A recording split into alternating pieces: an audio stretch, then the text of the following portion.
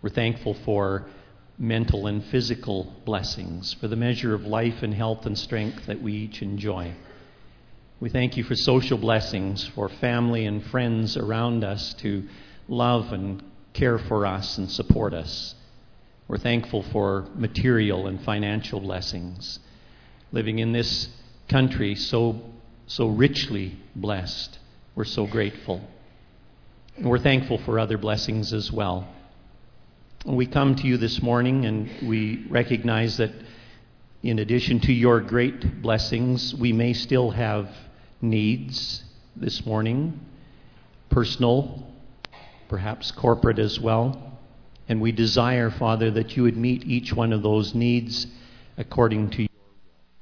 May we recognize your hand moving in our lives. We also come this morning, Father, regrettably acknowledging our sins. We have separated ourselves from you at times by choices and decisions that we have made, and we regret that. And this morning, we ask forgiveness for those sins, and we're grateful, Father, for the provision that Jesus has made through his death on Calvary's tree, that we may be forgiven, and that we have the hope of eternal life with you. We're so thankful for that. We have one specific prayer request this morning, Father, that has come to my attention, and that is that Kyle and his family traveling. Kyle has misplaced his passport, and that's an unnerving situation to be in when out of your home country. So we just pray for your blessings upon Kyle and his family, that they may either find the passport or that it may be resolved, that it might be corrected as quickly as possible. And now, Father, we pray for the presence of your Spirit to bless us, to guide us and direct us, to enable us to set aside everything that would prevent you from communicating with us this morning as you desire. And this is our prayer this morning.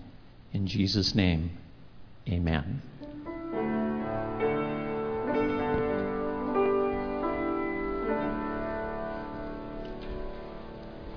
Children, it's your time now to come and listen to a story. So we invite you to come to the front and let Jesus speak to you as well this morning.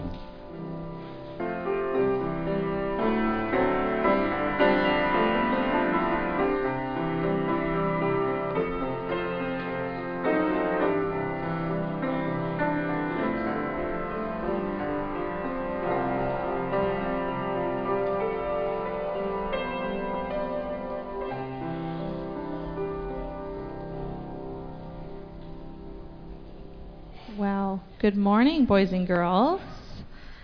There's a few more coming here, a whole entourage. So this morning, I'm going to tell you one of my most favorite stories. And in this story is about a dad who paid a price for his little girl. And did you know that God paid the ultimate price for you? Because none of us are perfect, and Jesus was perfect. And so he gave the highest price possible for us. So my story today is about a little girl named Taya. And Taya went grocery shopping with her dad and her brother and her sister. And she would take the cart and she would take it up the aisle and down the aisle and up the aisle and down the aisle. She said, "You know, my father never buys any good food. He buys milk and spinach and eggs, nothing any good. He doesn't buy chocolate bars or candy or ice cream." And so she thought, So she went off by herself and she went and grabbed a cart and said, "I'm going to go get some good food." So she took her cart and she filled it with 100 boxes of ice cream. And she came over and said, "Daddy, look!" And he said, "Yikes!" She said, "Daddy, good food." And he goes, "Oh, no, that is sugary junk. You take it back. That will rot your teeth." So she took all the ice cream back. And she meant to come right back to her dad, but she had to pass the candy aisle to get there. So then she filled her cart with 300 chocolate bars. And she said, "Daddy, look!" And he went, "Yikes!" He said, She said, Daddy, good food. And he goes, oh, no, that is sugary junk. You put it all back. So she puts it all back. And he goes, that's it, Taya. I've had enough. You stand right here and don't move. So she knew that she was in big trouble. So she didn't move. Her friends came over and said hi, but she didn't move. A man came by and ran over her toe with a cart. She still didn't move. Then a lady came by and looked her from the top to the bottom, from the bottom to the top, and said, that is the nicest looking doll I've ever seen. She went, knocked her on the head. She still didn't move. So she wrote out a price tag for $29.95 and stuck it on her nose.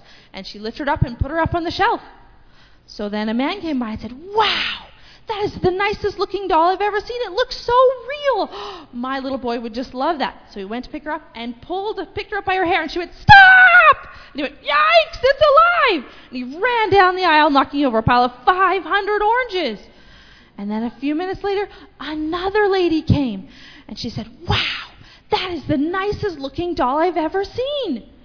And so she tried to pick her up by the ear, and she said, stop! And she said, yeah, it's alive! And she ran down the aisle, knocking over a pile of 500 apples. And then her dad came along and said, Taya, where are you? Taya, what are you doing on that shelf? She said, Daddy, it's all your fault. And you told me not to move, and people are trying to buy me. Wah! They go, oh, come now. It's okay, Taya. It's okay. I won't let anybody buy you. So he picks her up off the shelf, gives her a big hug, and then they go to buy their food at the cash register. The man at the cash register looks over and says, hey, mister, you can't take that kid out of here. You have to buy her. It says so right on her nose, $29.95. He goes, wait, this is my own kid. I don't have to pay for my own kid.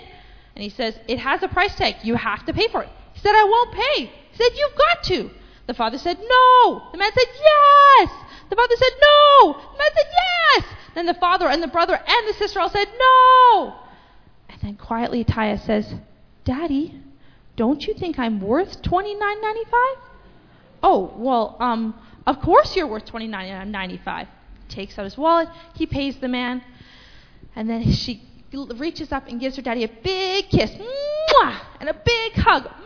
And she said, Daddy, look, you finally bought something good after all. So then her daddy gives her a big hug, and they go home. So did God pay a bigger price than that father did? He paid the biggest, highest price possible. Thank you for listening to our story. You guys can go to your lamb's offering right over here.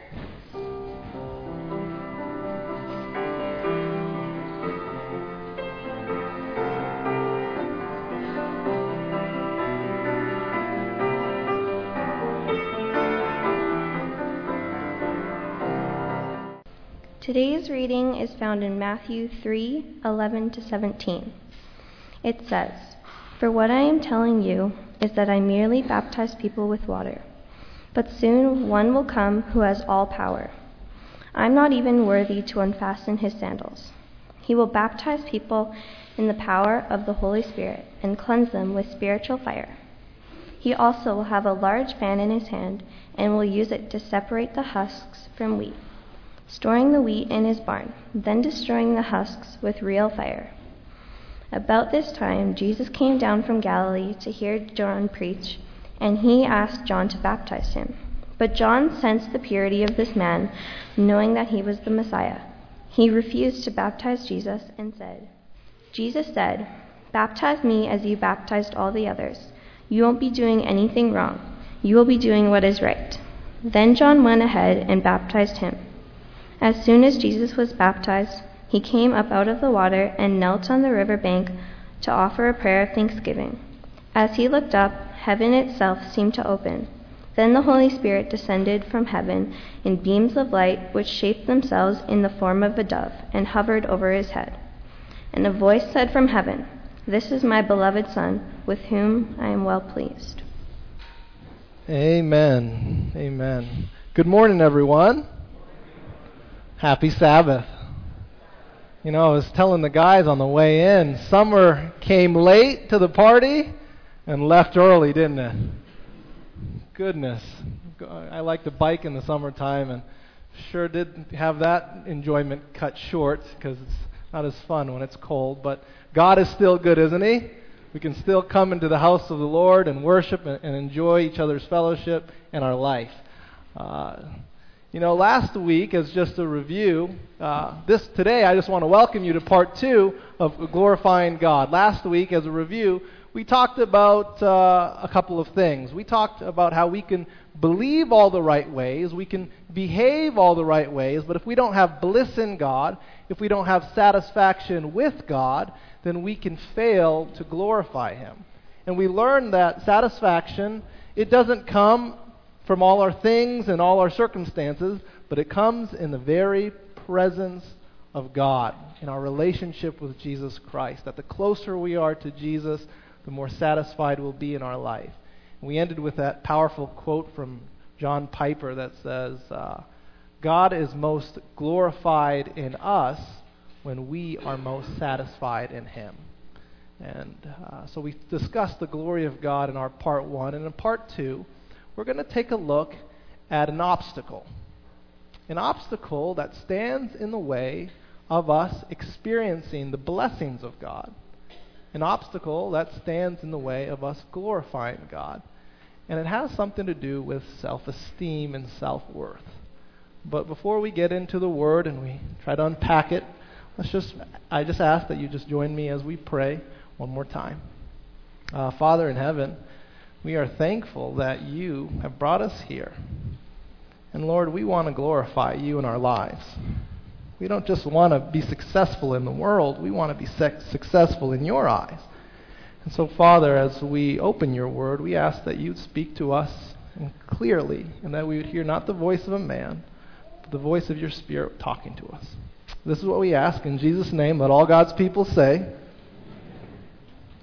One of the things that I find incomprehensible, almost unbelievable, is the fact that Jesus spent 30 years of his life in obscurity. I mean, yes, there was moments at his birth where there was a miracle.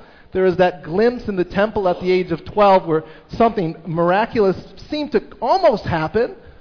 But for 30 years, Jesus spent his life unknown, unrecognized, unappreciated for the person that he was. I mean, think about that. God with us, not recognized for 30 years. And then when he did decide that the time had come for fulfillment of Bible prophecy to begin, and him to begin his journey as the Messiah and to initiate the plan of salvation, he didn't go to the most popular place to pronounce his inauguration. We know that he grew up in a small town called Nazareth. But what many people don't know is that just 3 miles away from him was a town, a city, the regional capital of the area by the name of Sepphoris.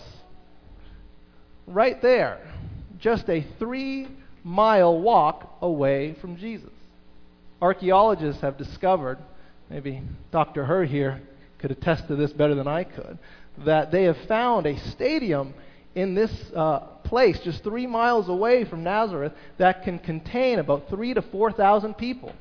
City population to 30,000 to 40,000 people.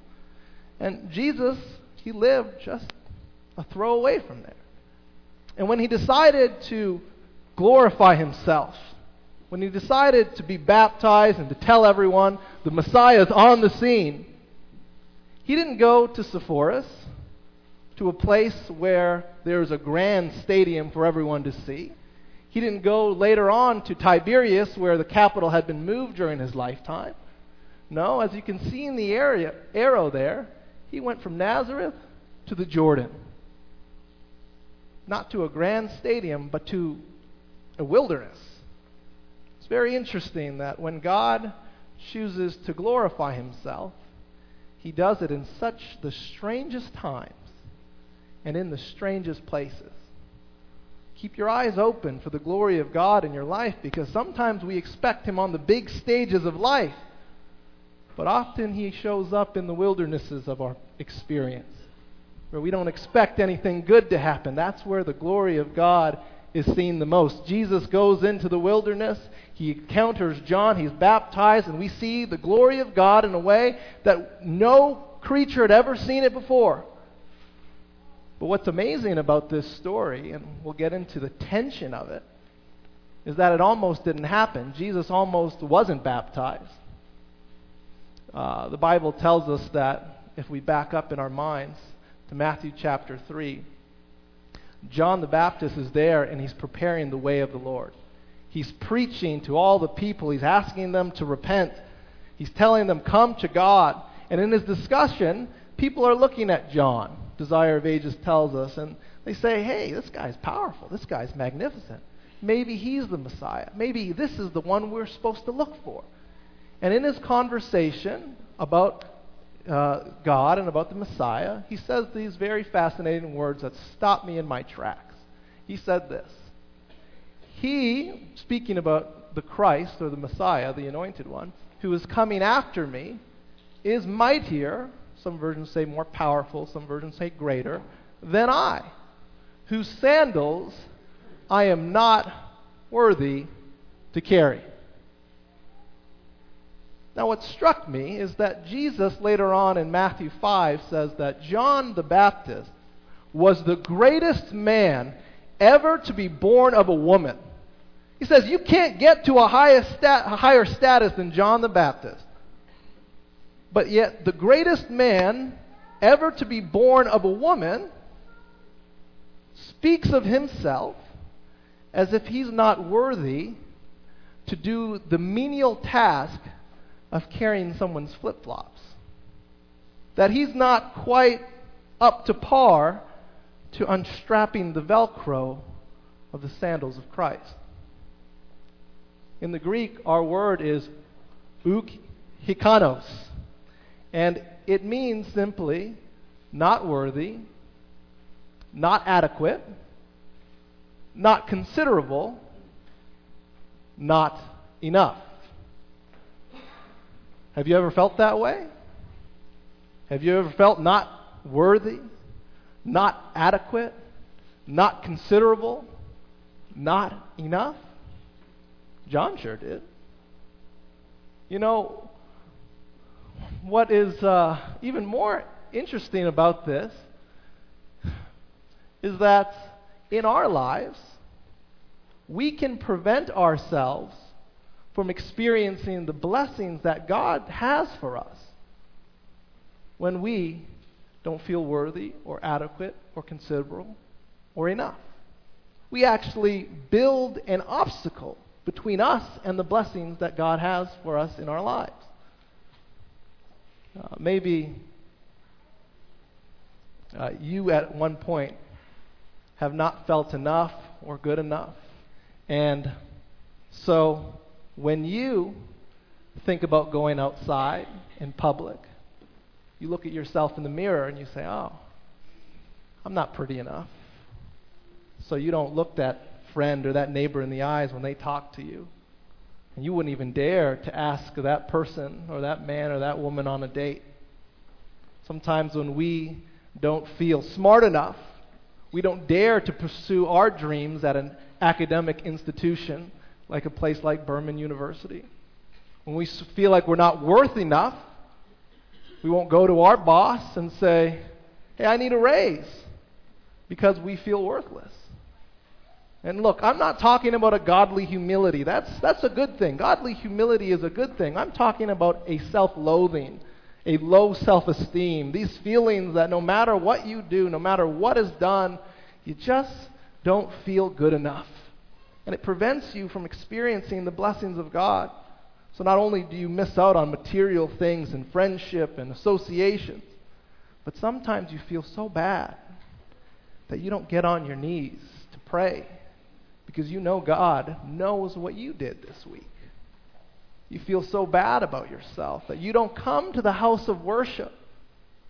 You don't come with your family to praise God and sing and do all these kinds of things because you don't want to be looked at like a hypocrite by your kids, because they know how you've been acting all week, and how you act in church is a whole different way. You know, these feelings of not being enough, not being worthy, not being good enough. They stop us from receiving the blessings that God has for us in our lives. And they stop us from doing the responsibilities that glorify Him. So maybe you haven't decided to join a small group or lead a small group because you just don't feel good enough. Or you're worried that if you do join it, people will know the real you and they won't like you. I can tell you from experience growing up, especially in a university setting, when I decided, or I felt like God decided that I should be a pastor, I cannot tell you how many times as a young man I thought about quitting. Not because I wasn't smart enough, but because I felt like I wasn't good enough. So many times, at least for me, this was my experience in growing up. I grew up in the States and in Toronto. That every pastor that I had ever met was so perfect. Everything was fine at all the time. Every Sabbath was happy, no matter how miserable. Every word and every expression of every opinion that ever came out of any pastor's mouth that I heard was so perfect, like he was a polished politician. So I looked at myself, and I loved God. I wasn't doing anything crazy, but I was like, I can't be good enough like that. Like, I can't do that. It wasn't until I had a senior pastor who let me know his warts and all. He was vulnerable enough to be open and honest, and he shared with me his character defects, his real thoughts. You got to watch out, pastors. We got some problems when you get us off guard. And I learned the truth of that saying in Corinthians that God chose the foolish things of this world to shame the wise. And God chose the weak things of this world to shame the strong, the things that are despised and the things that are not, so that no one may boast in the presence of God. And I learned that no matter how you feel about yourself, no matter how you think about yourself, it should not prevent you from accomplishing the sacred responsibilities that God has placed in your life. You can't not take on the responsibilities because of how you feel about yourself. But this is what John did. He said, as Jesus came to him, the Bible says that John tried to prevent him, saying, I'm not good enough. I need to be baptized by you, and you are coming to me? There's irony here. Please don't miss the irony, because John the Baptist is the one who's meant to prepare the way of the Lord. And yet we find that the man who came to prepare Jesus' way attempted to stop Jesus from his way. He's been spending his whole life preparing the way of the Lord. And then Jesus comes to him for the sole purpose, the Bible says, to be baptized by him. And he stops and he says, wait a second. We can't do this that way. This is not how it's supposed to go. I'm not worthy enough to do this. We need to turn this around. Christians, believers of God, disciples of Jesus, we have a way of trying to tell Jesus what to do, huh? We have a way of trying to prevent Jesus from doing what he wants to do. And especially when it comes to baptism. I have actually come to expect some type of satanic attack on someone who's about to be baptized, guised in religious language, right before every baptism. Maybe you've heard it and haven't recognized it before. Pastor, you can't baptize that person. Don't you know that on Sabbath, so-and-so is still doing that? The words are, they're not holy enough. Pastor, you know that they've gone through the Bible studies, but they don't still understand the investigative judgment, and that's a core belief of the Seventh-day Adventist Church? They're saying, Pastor, that person's not smart enough. My favorite. Actually, my least favorite. Pastor, you know that person? That kid who you're trying to baptize, he's only 10 years old. He's only 10 years old. He's not mature enough to have faith like a child. Pastor, that person, he's still struggling with that addiction. He's still working on that thing. Oh, that pastor, that person's not good enough. We are constantly trying to prevent God from doing what he wants in the lives of people. I've been there. I've said the same words. But this is not an Adventist problem. I don't want to say, hey, this is just a local denomination problem. This is a church history problem. People from the beginning of Christianity have tried to prevent God from baptizing and doing wonderful things. So in 300 AD, there was a group of Christians known as the Donatists. Yeah. And they were really holy. They were really righteous. But they had a problem with a certain class of clergymen because they weren't holy enough. See, during persecution, there were priests who were taken and they were tortured. And because under torture and persecution, they handed out the Holy Scriptures and they folded to morality and gave up people. The Donatists said, look, you fell. You don't have the right to baptize people. You're not holy enough. And that's kind of like John the Baptist. He doesn't want to baptize Jesus because he's not holy enough. Our problem today is the reverse, where we don't feel good enough to be baptized. I don't know if you're here, if there's anyone still here who hasn't made that step towards Christ because you don't feel good enough. You don't feel smart enough. You don't feel like you know enough. You don't feel like you're holy enough. But I'm here to tell you, look, baptism isn't a recognition that you're any of those things. Baptism is a recognition that you need Jesus because you don't have any of those things. We allow ourselves to have this obstacle to receive not just material blessings, but the blessings of God in our life when we don't feel good enough. But the story gets more interesting because he not only tries to prevent Jesus from doing what he wants to do, he then turns the tables on Jesus and tries to hint towards Jesus what he should do. So look, Jesus, we're not going to baptize you, but I have a better plan. I need to be baptized by you. You came here to be baptized by me. Good idea. You don't know how bad I am. Let me come up with a better idea. You need to baptize me.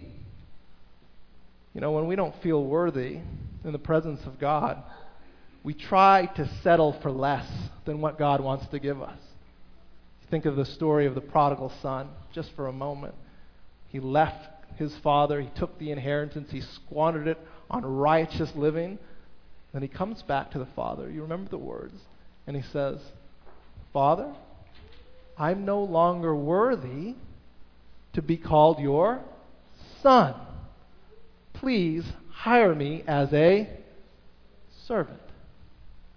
When we don't feel worthy, we don't only block the blessings of God, but even as we talk to God, we try to settle for less than what God has to give to us.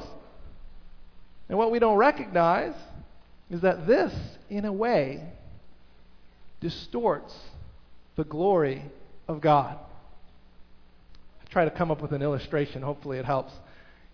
That's me 7 years ago. Do I look the same or do I look different?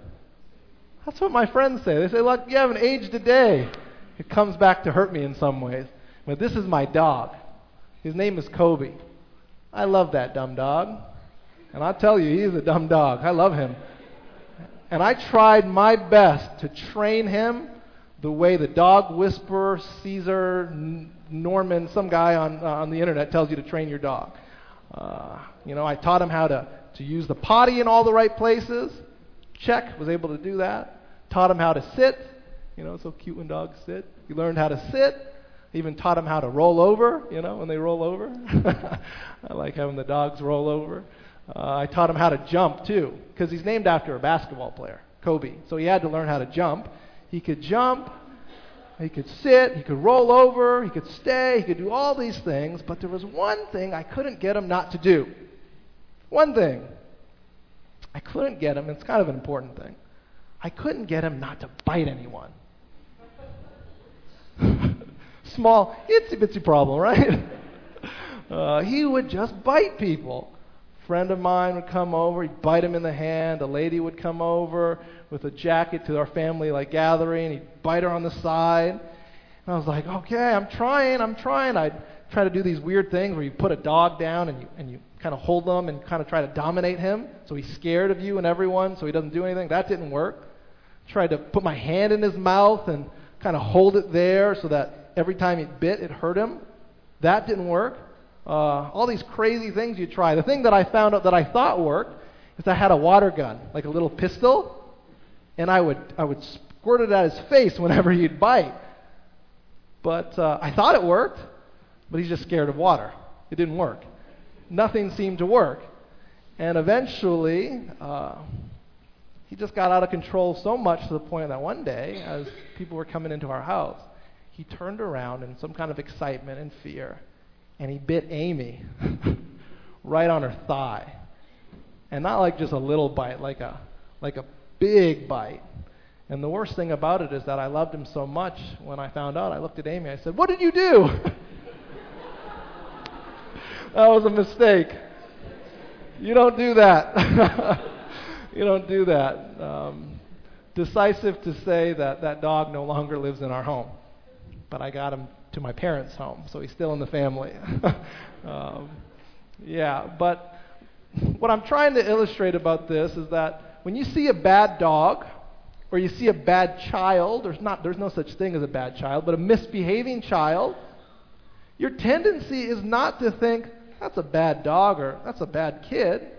Your tendency is to look at the owner or the parent and say, what's wrong with you? Isn't that what we do? And when we have a poor self-esteem, when we have this poor self-image, when we think about ourselves in a negative way, we inadvertently distort God's glory, because you and I were created in the image of God. And the closest thing on this planet to the image of God is you. And when you think poorly about yourself, in some kind of way, you begin to think poorly about God. I have it here that a poor self-image distorts God's image. A poor self-image distorts God's image. God, you know that I have struggled with being patient at home. There's no way you can give me victory in my family. You know, God, I am not very smart. There's no way you can help me graduate. God, you know that I'm addicted to this and that. There's no way you can set me free. God, you know what I did. There's no way you can use me. See, a poor self-image distorts God's image. But we have to come to the place in our lives where we either choose to obey God or to obey our feelings about ourselves. We have to choose to indulge in our self-loathing or to choose to follow what God wants for us in our life. Thankfully, in our story, when John is put to it, he follows what Jesus says over what his own feelings say. But Jesus answered and said to him, "Permit it to be so now, for thus it is fitting for us to fulfill all righteousness." Then he, John, allowed him, Jesus, to be baptized. When we give in to God and not into our own feelings of self-worth, we are taking part in the fulfillment of righteousness. And in this scene, in our story today, we see a picture of God that has not been seen in all of the history. That as John does not go with his feelings, but he goes with the commandments of Christ, he plunges Jesus into the water. And Jesus comes up out of the water. And we see a heavenly vision, and we hear a heavenly voice. We see the glory of God in a way that has never been seen before, because John decides not to go with his feelings, but to go with what Jesus has commanded. The Bible says that the Spirit of God descended on Jesus. That same Spirit that had descended millennia ago over the unformed waters of the earth, that hovered over the planet before it was formed, began to hover over Christ. That same light that had once brought existence to this dark place began to light upon Jesus. And that same voice that had once spoken the world into existence now reveals a different aspect of the glory of God that had never been heard. When with the voice of God we hear these words, "This is my beloved Son, in whom I am well pleased." You know, I got up this morning to tell you just really one simple thing. That what is in Jesus, what Jesus has, is also yours. That you are his sons, that you are his heirs. And that in God's eyes, just as he was pleased with Jesus, he's pleased with you. That you're good enough, that you're smart enough, that you're worthy enough, that you're worth enough, that to God, he's delighted in you. He loves you. He's happy with you. And it's not because of the things that you do. It's not because of the things that you believe. It's simply because you're his son and his daughter. You see, Jesus, these words, "This is my beloved Son in whom I'm well pleased." God was pleased with Jesus before he ever turned water into wine, before he ever walked on water, before Jesus ever preached a powerful sermon, before Jesus healed the lame, cast out demons, healed the blind, before Jesus had fed a multitude of thousands, before Jesus died on the cross and rose from the dead, before Jesus did anything worth any recognition, worth any accomplishment, God looked down from heaven and said, "You're my son, and I'm pleased with you." And dear church, God's saying the same thing to you and I today. I'm pleased with you. You're worthy. You're beautiful. I made you in my image. I knit you together in your mother's womb. You're more than enough. You cost me everything. You're everything I care about. And now, dear church, the appeal is very simple. It's just time to start looking at yourself the way God sees you. You need to look at yourself as worthy, as good, as wonderful, as powerful, as beautiful, because that's the way God looks at you. And in Christ, all those things are yours. Thank you for listening. God bless you. In closing this morning, let's turn to hymnals 183. For those that would like the screen, you can have it on the screen. And stand with us as we sing together. "I will sing of Jesus' love."